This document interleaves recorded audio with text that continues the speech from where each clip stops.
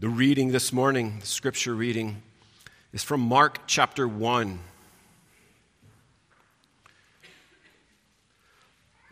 Mark chapter 1. I'll begin in verse 1 and read through verse 28.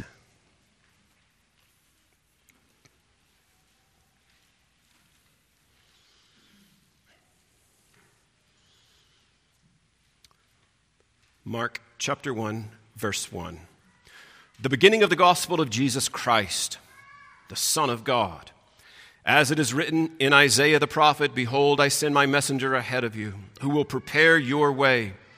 The voice of one crying in the wilderness, make ready the way of the Lord, make his paths straight." John the Baptist appeared in the wilderness, preaching a baptism of repentance for the forgiveness of sins. And all the country of Judea was going out to him, and all the people of Jerusalem, and they were being baptized by him in the Jordan River, confessing their sins. John was clothed with camel's hair and wore a leather belt around his waist, and his diet was locusts and wild honey. And he was preaching, saying, "After me one is coming who is mightier than I, and I am not fit to stoop down and untie the thong of his sandals. I baptized you with water, but he will baptize you with the Holy Spirit." In those days, Jesus came from Nazareth in Galilee and was baptized by John in the Jordan. Immediately coming up out of the water, he saw the heavens opening and the Spirit like a dove descending upon him. And a voice came out of the heavens, "You are my beloved Son. In you I am well pleased." Immediately the Spirit impelled him to go out into the wilderness. And he was in the wilderness 40 days being tempted by Satan, and he was with the wild beasts, and the angels were ministering to him. Now after John had been taken into custody, Jesus came into Galilee preaching the gospel of God and saying, "The time is fulfilled, and the kingdom of God is at hand. Repent and believe the gospel."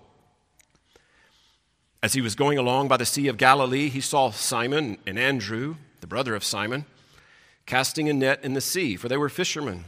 And Jesus said to them, "Follow me, and I will make you become fishers of men."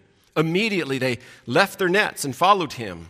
Going on a little farther, he saw James, the son of Zebedee, and John, his brother, who were also in the boat mending the nets. Immediately he called them, and they left their father Zebedee in the boat with the hired servants and went away to follow him.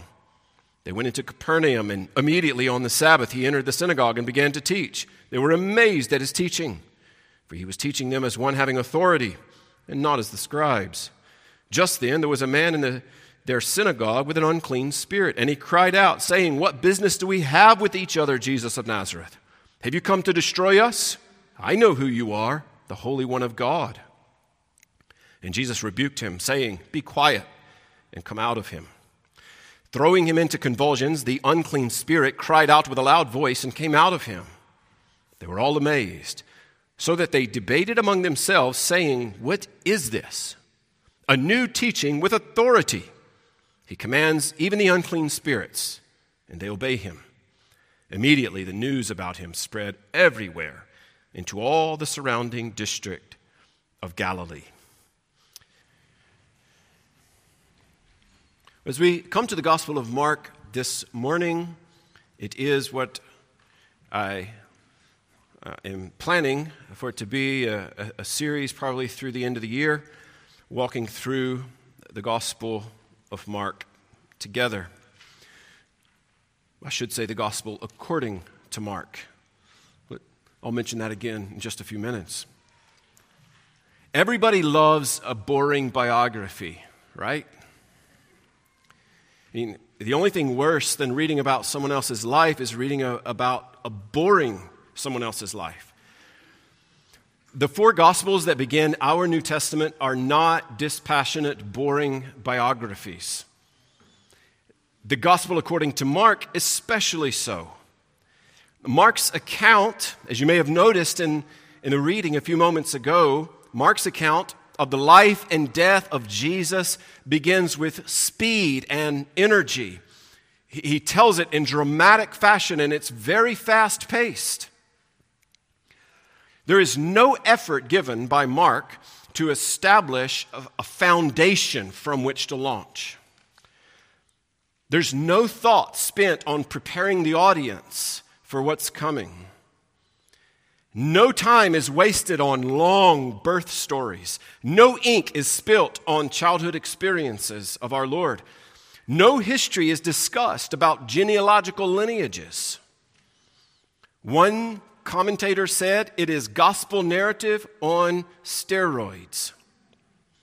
The story is all action, beginning to end, and about a third of Mark's gospel is about the last week of Jesus' life. There are more miracles recorded in Mark than any of the other gospels, even though it is by far the shortest. Mark's gospel was the first of the four gospels to be written. And from a theological standpoint, Christology, the doctrine of Jesus Christ, is on center stage throughout the Gospel of Mark. Christology is primary to the theological purpose of the account. Mark's goal is to tell us about Jesus. Now, you may be thinking, and rightly so, the entirety of the Bible is about Jesus.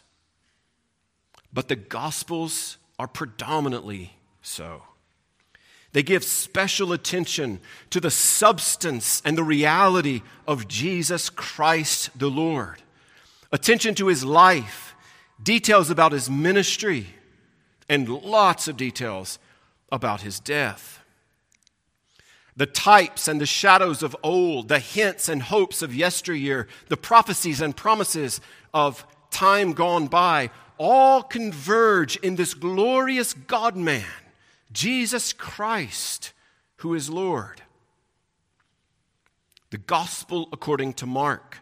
Mark is the author. We know him from other places in Scripture as John Mark. It's not, as I've already showed my hand on, it's not really Mark's gospel. I mean, that's the way that we talk about it, and I'm still going to refer to it as that. But we understand that it's not a gospel about Mark. It's Mark's rendition of the gospel. It's Mark's telling his firsthand experiences about the gospel. So it's the gospel of Jesus Christ according to John Mark. Mark lived in Jerusalem. In fact, his mother hosted one of the early churches in her home. You remember the story of Peter being in prison in Acts 12, and the church is gathered in a home to pray. That was Mark's mom's house, where they were praying when Peter was released, and he goes and shows up, and the little girl doesn't believe that it's actually him. That's at Mark's mother's home. Mark went on to be a ministry assistant and missionary apprentice who accompanied the Apostle Paul and Barnabas on the first missionary journey. He might be most famously remembered for failing to pan out on that journey, abandoning the mission, leaving them on the field, and returning to Jerusalem. Acts 13:13. So then when the second endeavor, the second missionary journey, was set to embark, Barnabas was willing to have Mark assist with the work, while the Apostle Paul was insisting that they should not take him along who had deserted them. Acts 15:38. However, later in the Apostle Paul's ministry, he writes to Timothy, 2 Timothy 4:11, "Pick up Mark and bring him with you, for he is useful to me for service." I mean, what an outcome. A great start. He putters out, deserts the mission, goes back home, signs up for service again. The most well-known apostle says, "No thanks, you left us the last time." Barnabas takes him under his wing. It evidently is successful, so much so that by the end of Paul's life, he's saying, "I need Mark, the one I didn't want before." What hope for us? What great hope for us when we have failed in this area or proven to not finish a task in this area, that doesn't have to be the end. What wonderful hope. J.S. Baxter, writing about this reality, says this: "Those on the heights are not the souls who never erred nor went astray, who trod unswerving to their goals along a smooth rose-bordered way. Nay, those who stand where first comes dawn are those who stumbled but went on. We are a stumbling people. May we be like John Mark, not just a stumbling people, but a people who stumble, yet get up and get on with following Christ and doing his good will. Mark chapter 1, verse 1. The beginning of the gospel of Jesus Christ, the Son of God. That's as far as we're getting this morning. I promise we will not drag our feet through the rest of the book. I think I can probably say this with confidence. It is the only time we will just look at one verse. And some of that is because it is kicking it off and it's a thematic introduction. And so that's the approach we're taking. In fact, some would say that this first verse, the beginning of the gospel of Jesus Christ, the Son of God, isn't even part of Mark's book, part of the body of it. They would argue that it's the title. Others would say it's an intro. Some would argue that it's an intro to the first section. Others would argue that it's an introduction to the entire book. What we do know from reading it and from looking at it now is that it is a very abrupt start. For Mark, it's the title and the introduction. And he jumps right into the action. Matthew takes 48 verses to get to this point. Luke takes 132 before he gets to this point. But at least Mark is consistent. He ends the gospel just as abruptly as he begins it. They went out and fled from the tomb, for trembling and astonishment had gripped them, and they said nothing to anyone, for they were afraid. The end.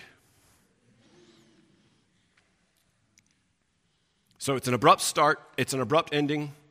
We'll get there in a few weeks or months. Mark 1:1, I've titled it Pithy Proclamation. It is concise.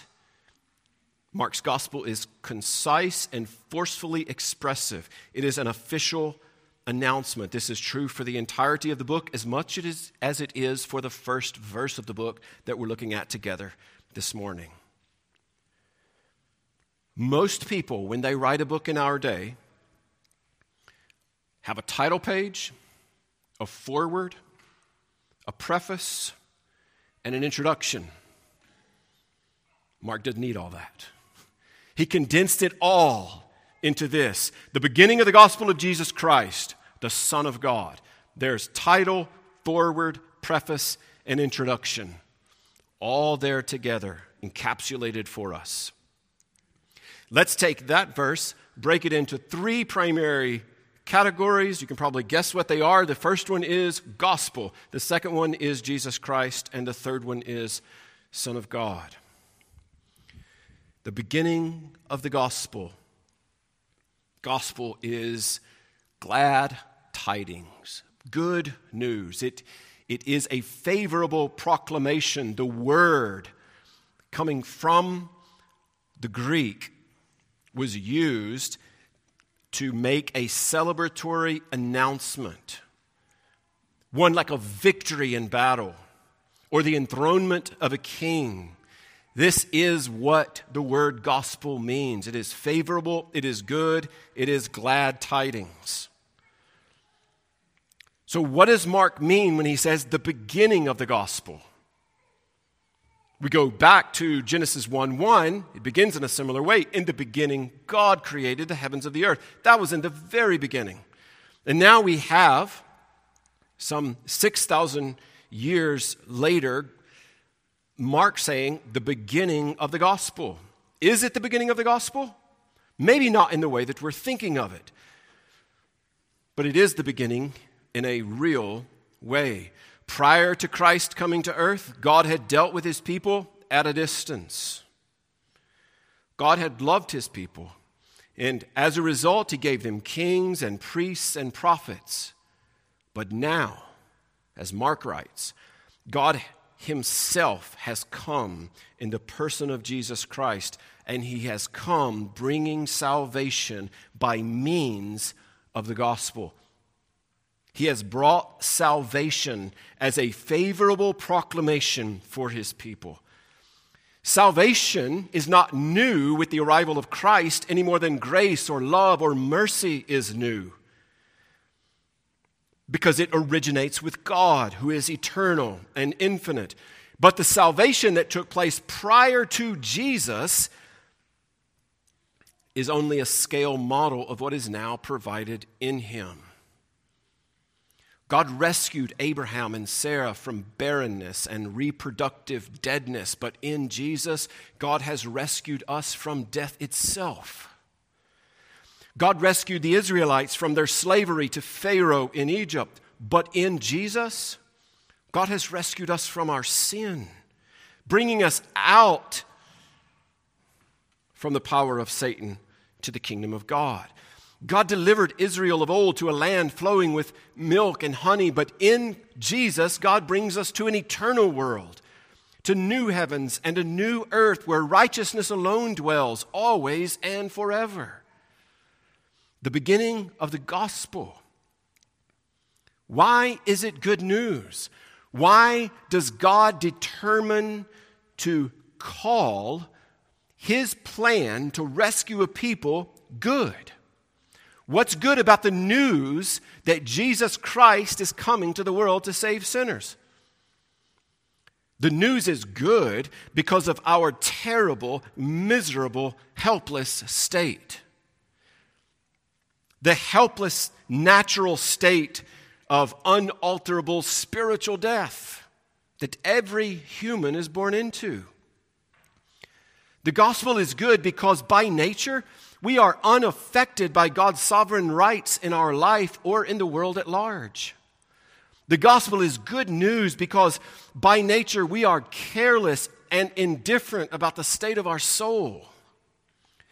The gospel is good news because by nature we sin freely without any meaningful conviction of sin. The gospel is good news because by nature we have no dread of hell or God's right to send us there.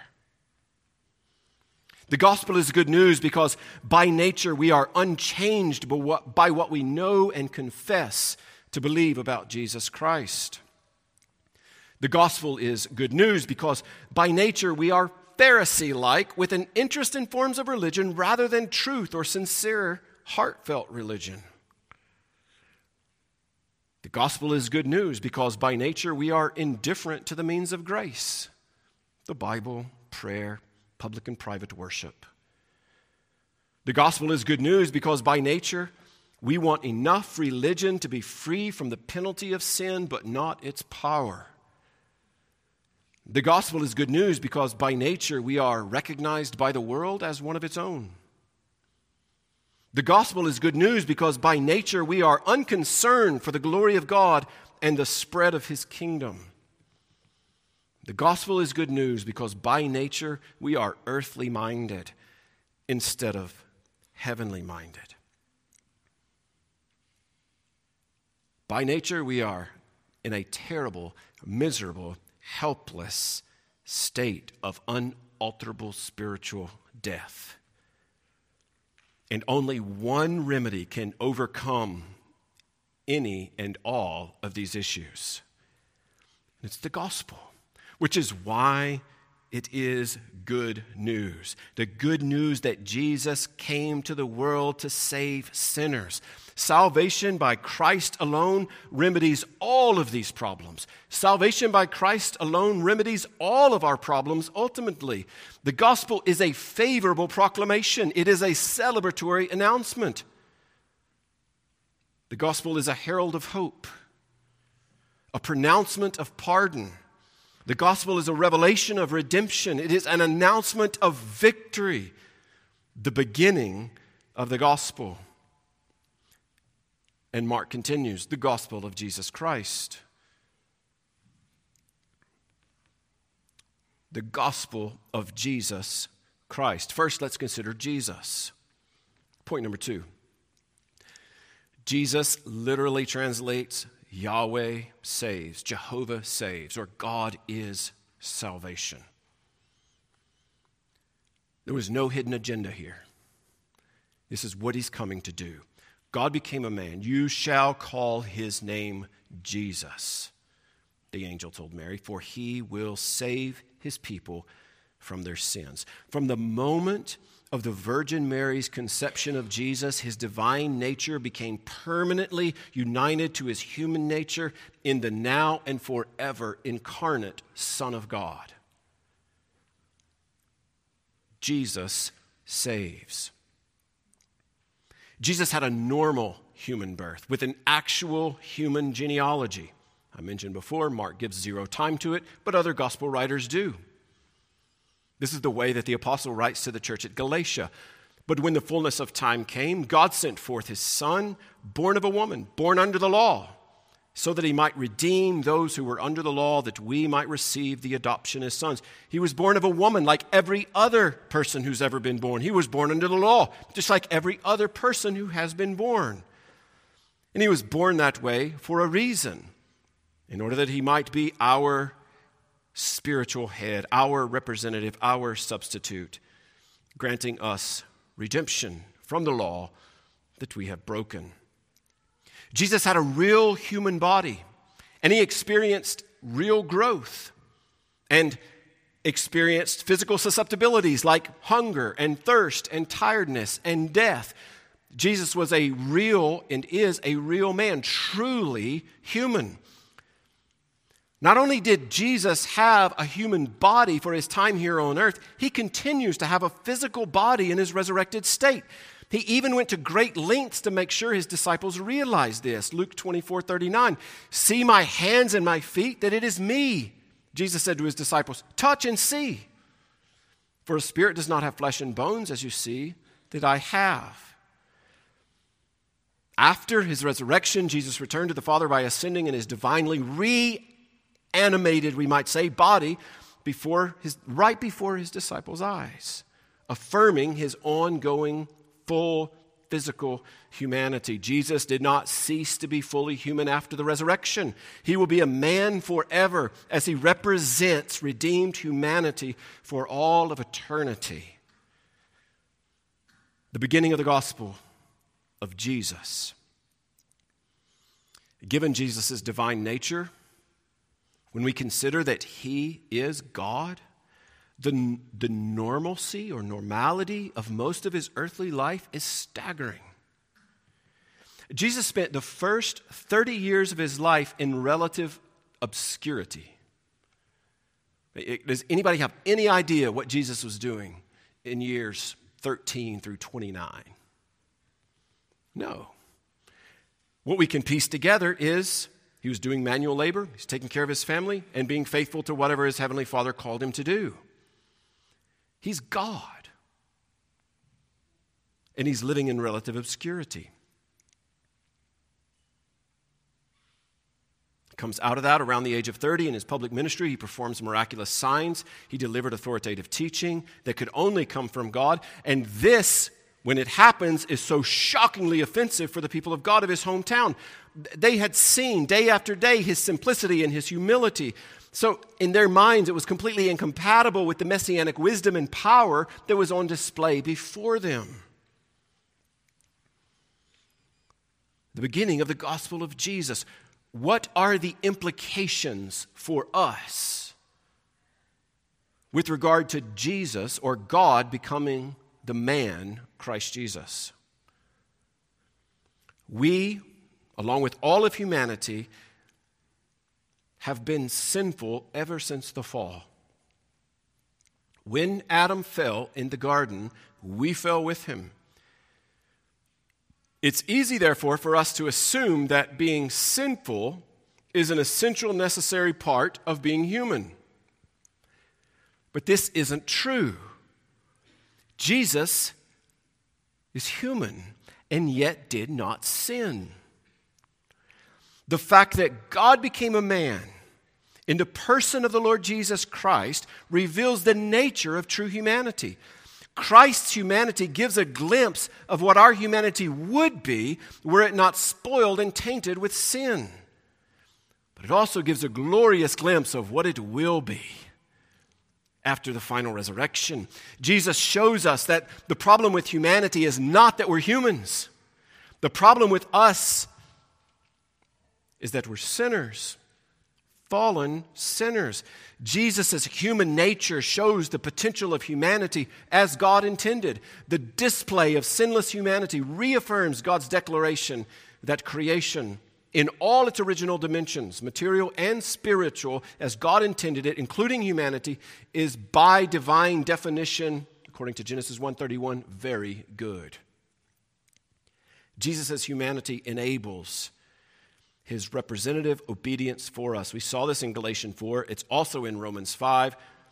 As one trespass led to condemnation for all men, so one act of righteousness leads to justification in life for all men. For as by the one man's disobedience, Adam, the many were made sinners, us, so by the one man's obedience, Christ's, the many will be made righteous, us. Because Jesus is truly human, his perfect life of obedience, overcoming all temptations, culminating in his perfect substitutionary death, can take place of human rebellion, can take the place of human rebellion and failure. And not just human rebellion and failure out there somewhere, but our rebellion and our failure, our sin, Christ's perfect life, his obedience, his overcoming all temptation, his perfect substitutionary death is in our place as his people. Because of his humanity, he can be a substitutionary sacrifice for mankind. Therefore, he had to be made like his brothers in every respect, so that he might become a merciful and faithful high priest in the service of God to make propitiation for the sins of his people. And make propitiation for the sins of his people, he did. A man, the God-man, died on the cross when Jesus died. And his death truly atones for the sin of human beings whose nature he shares. All who come to him in repentance and faith shall be saved. Jesus' humanity makes him the only effective mediator between God and man. 1 Timothy 2:5, for there is one God, and there is one mediator between God and men, the man, Christ Jesus. Jesus' divine nature and human nature enable him to stand in the gap between fallen humans and a holy God. Jesus' humanity enabled him to become a sympathetic high priest who experientially understands the difficult plight of humanity in a fallen world. We do not have a high priest who cannot sympathize with our weaknesses, but one who has been tempted in all things as we are, yet without sin. Jesus' perfect humanity means that he is a true example and pattern for human character and conduct. For to this you have been called, Peter writes, because Christ also suffered for you, leaving you an example that you might follow in his steps. The beginning of the gospel of Jesus Christ.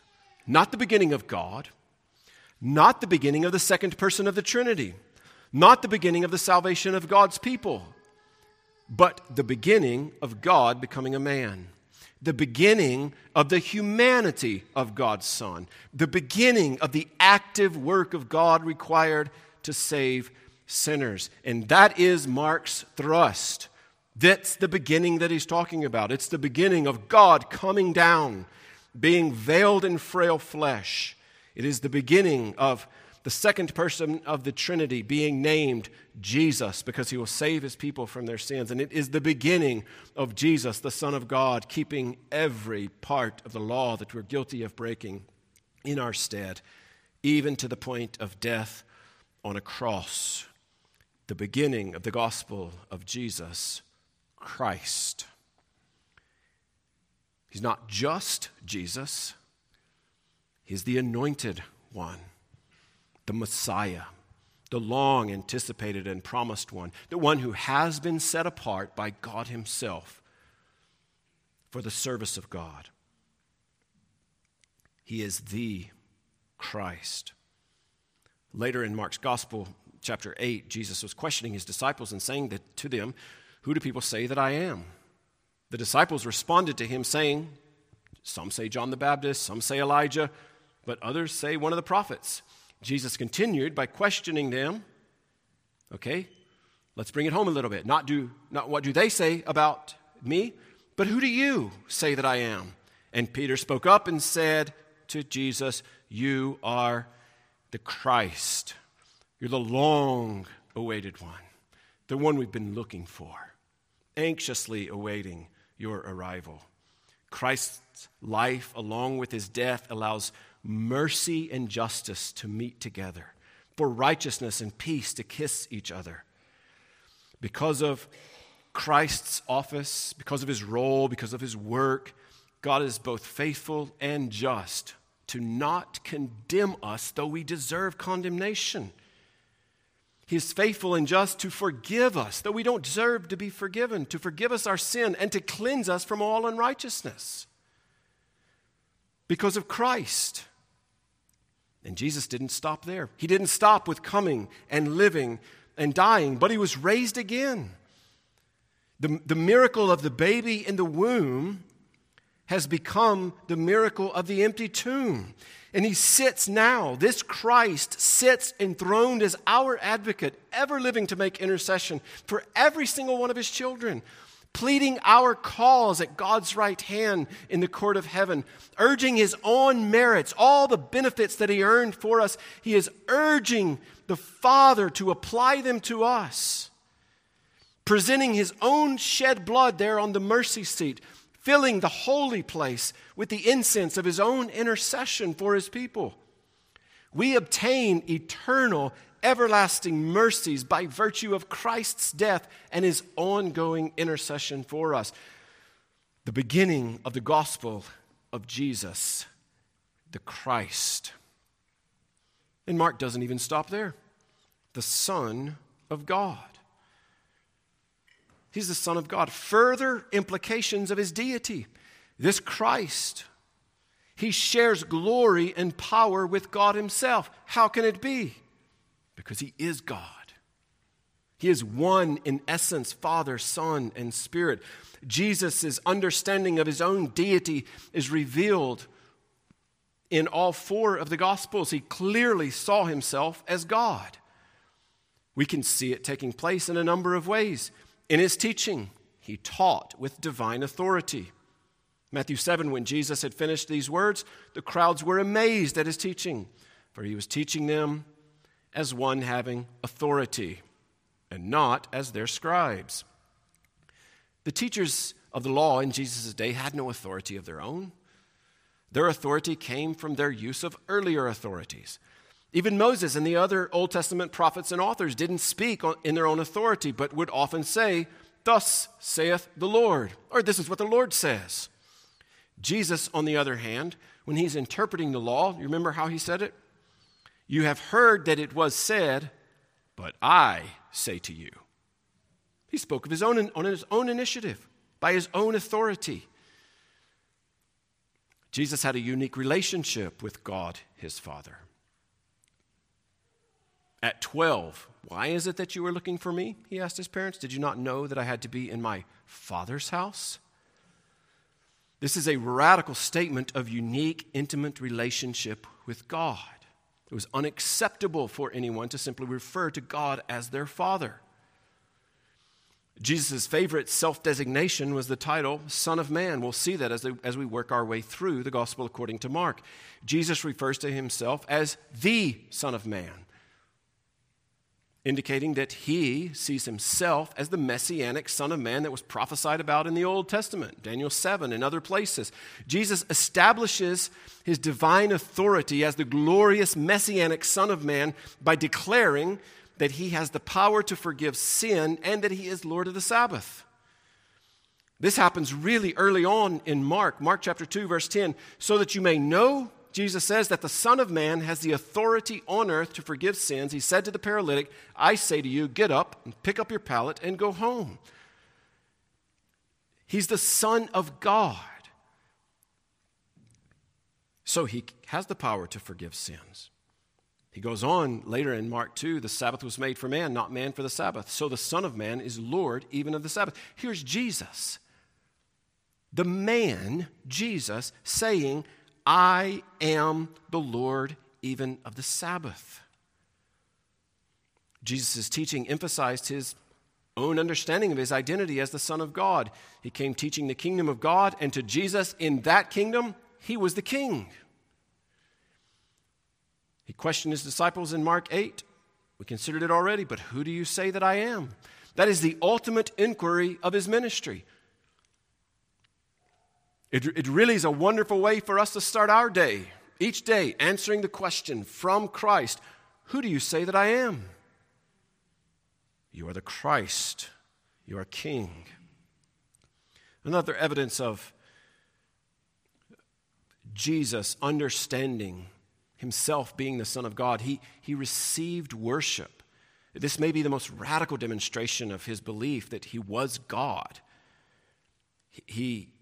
When he was worshiped, he accepted that worship. If Jesus didn't believe he was God, he should have vehemently protested and rejected being worshiped. For a monotheistic Jew like Jesus to accept worship from other monotheistic Jews shows that Jesus realized that he possessed divine identity. He was God, and it was right for people to worship him. He even went so far to equate himself with his Father, which resulted in the Jewish leaders accusing him of blasphemy. He answered them, my Father is working until now, and I myself am working. For this reason, therefore, the Jews were seeking all the more to kill him, because he not only was breaking the Sabbath, but he was also calling God his own Father, making himself equal with God. Jesus did this in a number of places. Truly, truly, I say to you, before Abraham was born, I am. Therefore, they picked up stones to throw at him, John chapter 8 tells us, and Jesus hid himself and went out of the temple. Or later in John 10, I and the Father are one, Jesus says. The Jews picked up stones again to stone him. Jesus answered, I showed you many good works from the Father. For which of them are you stoning me? The Jews answered and said, for a good work we do not stone you, but for blasphemy, because you, being a man, make yourself out to be God. Mark, who watched the life of Christ, witnessed it firsthand, begins his gospel making abundantly clear that Jesus is God, the beginning of the gospel of Jesus Christ, the Son of God. Because Jesus is God, because he is divine, a few things are true.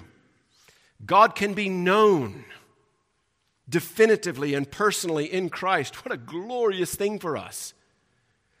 No one has seen God at any time. The only begotten God who is in the bosom of the Father, he has explained him. He who has seen me has seen the Father.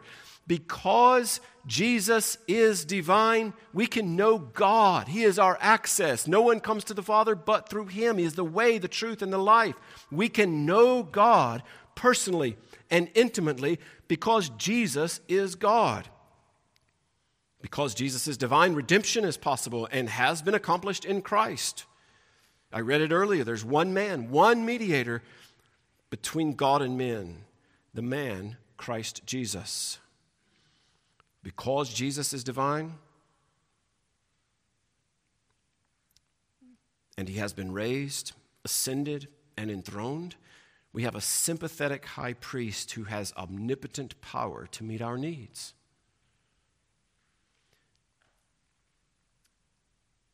And fourthly, I didn't number any of the other ones, so if you're taking notes, now you're really confused.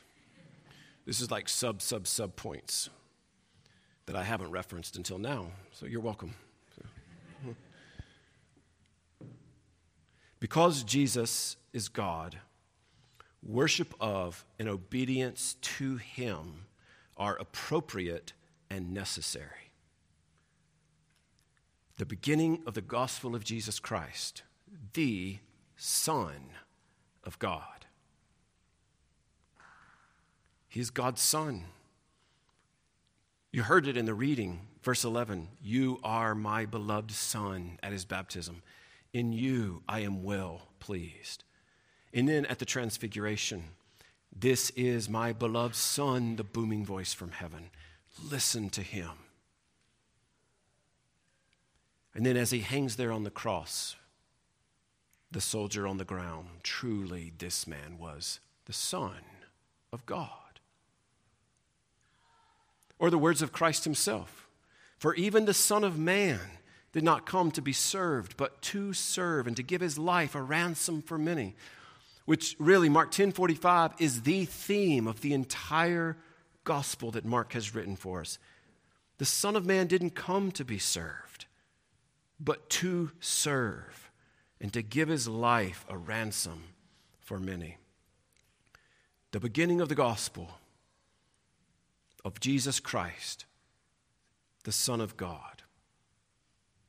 What is the gospel?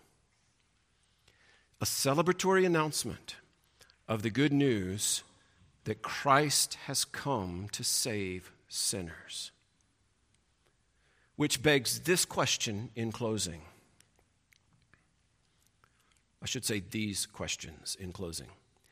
Is the gospel good news? Is it good news that Christ has come to the world to save sinners? Let's take it a step further. Is the gospel good news to you? Is it good news to you that Christ has come to save sinners? I promise you qualify to be saved. He came to save sinners. We all qualify. Is the gospel good news? Is it good news to you? It can be. It is good news to you if and only if Christ is your King, if he is your everything. Is Christ your identity? Have you identified with him hanging on the cross and suffering the penalty for your sin?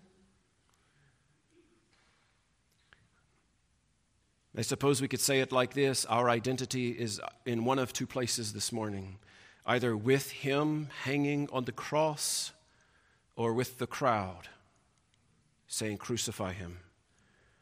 There is no neutrality with Christ the King. Come to him.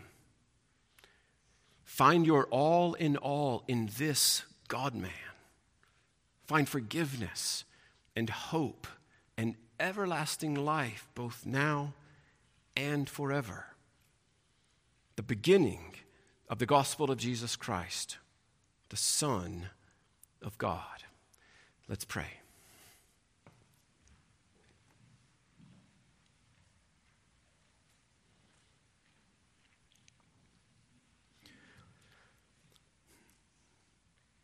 Our God and Father, we thank you for your word. We thank you for your Son, for your grace and mercy and love. We thank you for the gospel, for your plan to redeem a people for yourself, that you've included so many of us in that plan.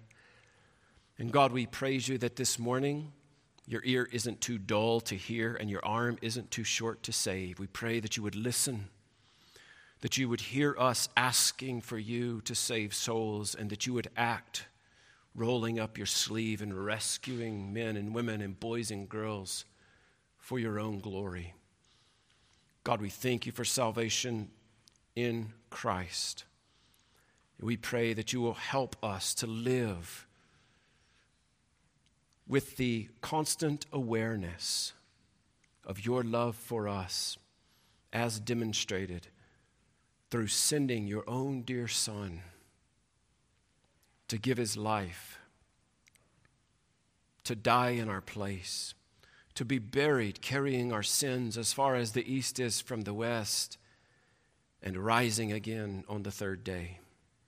God, we thank you that this glorious one, your Son, sits at your right hand as our great high priest. God, we pray, hear us and hear him. Hear him pleading our cause for us. See him and his blood shed on our behalf as we come to worship and to pray. Aid us in every area of our lives. We long to be pleasing, sweet-smelling aromas of life unto you. Grant us that as your people, we pray in Jesus' name. Amen.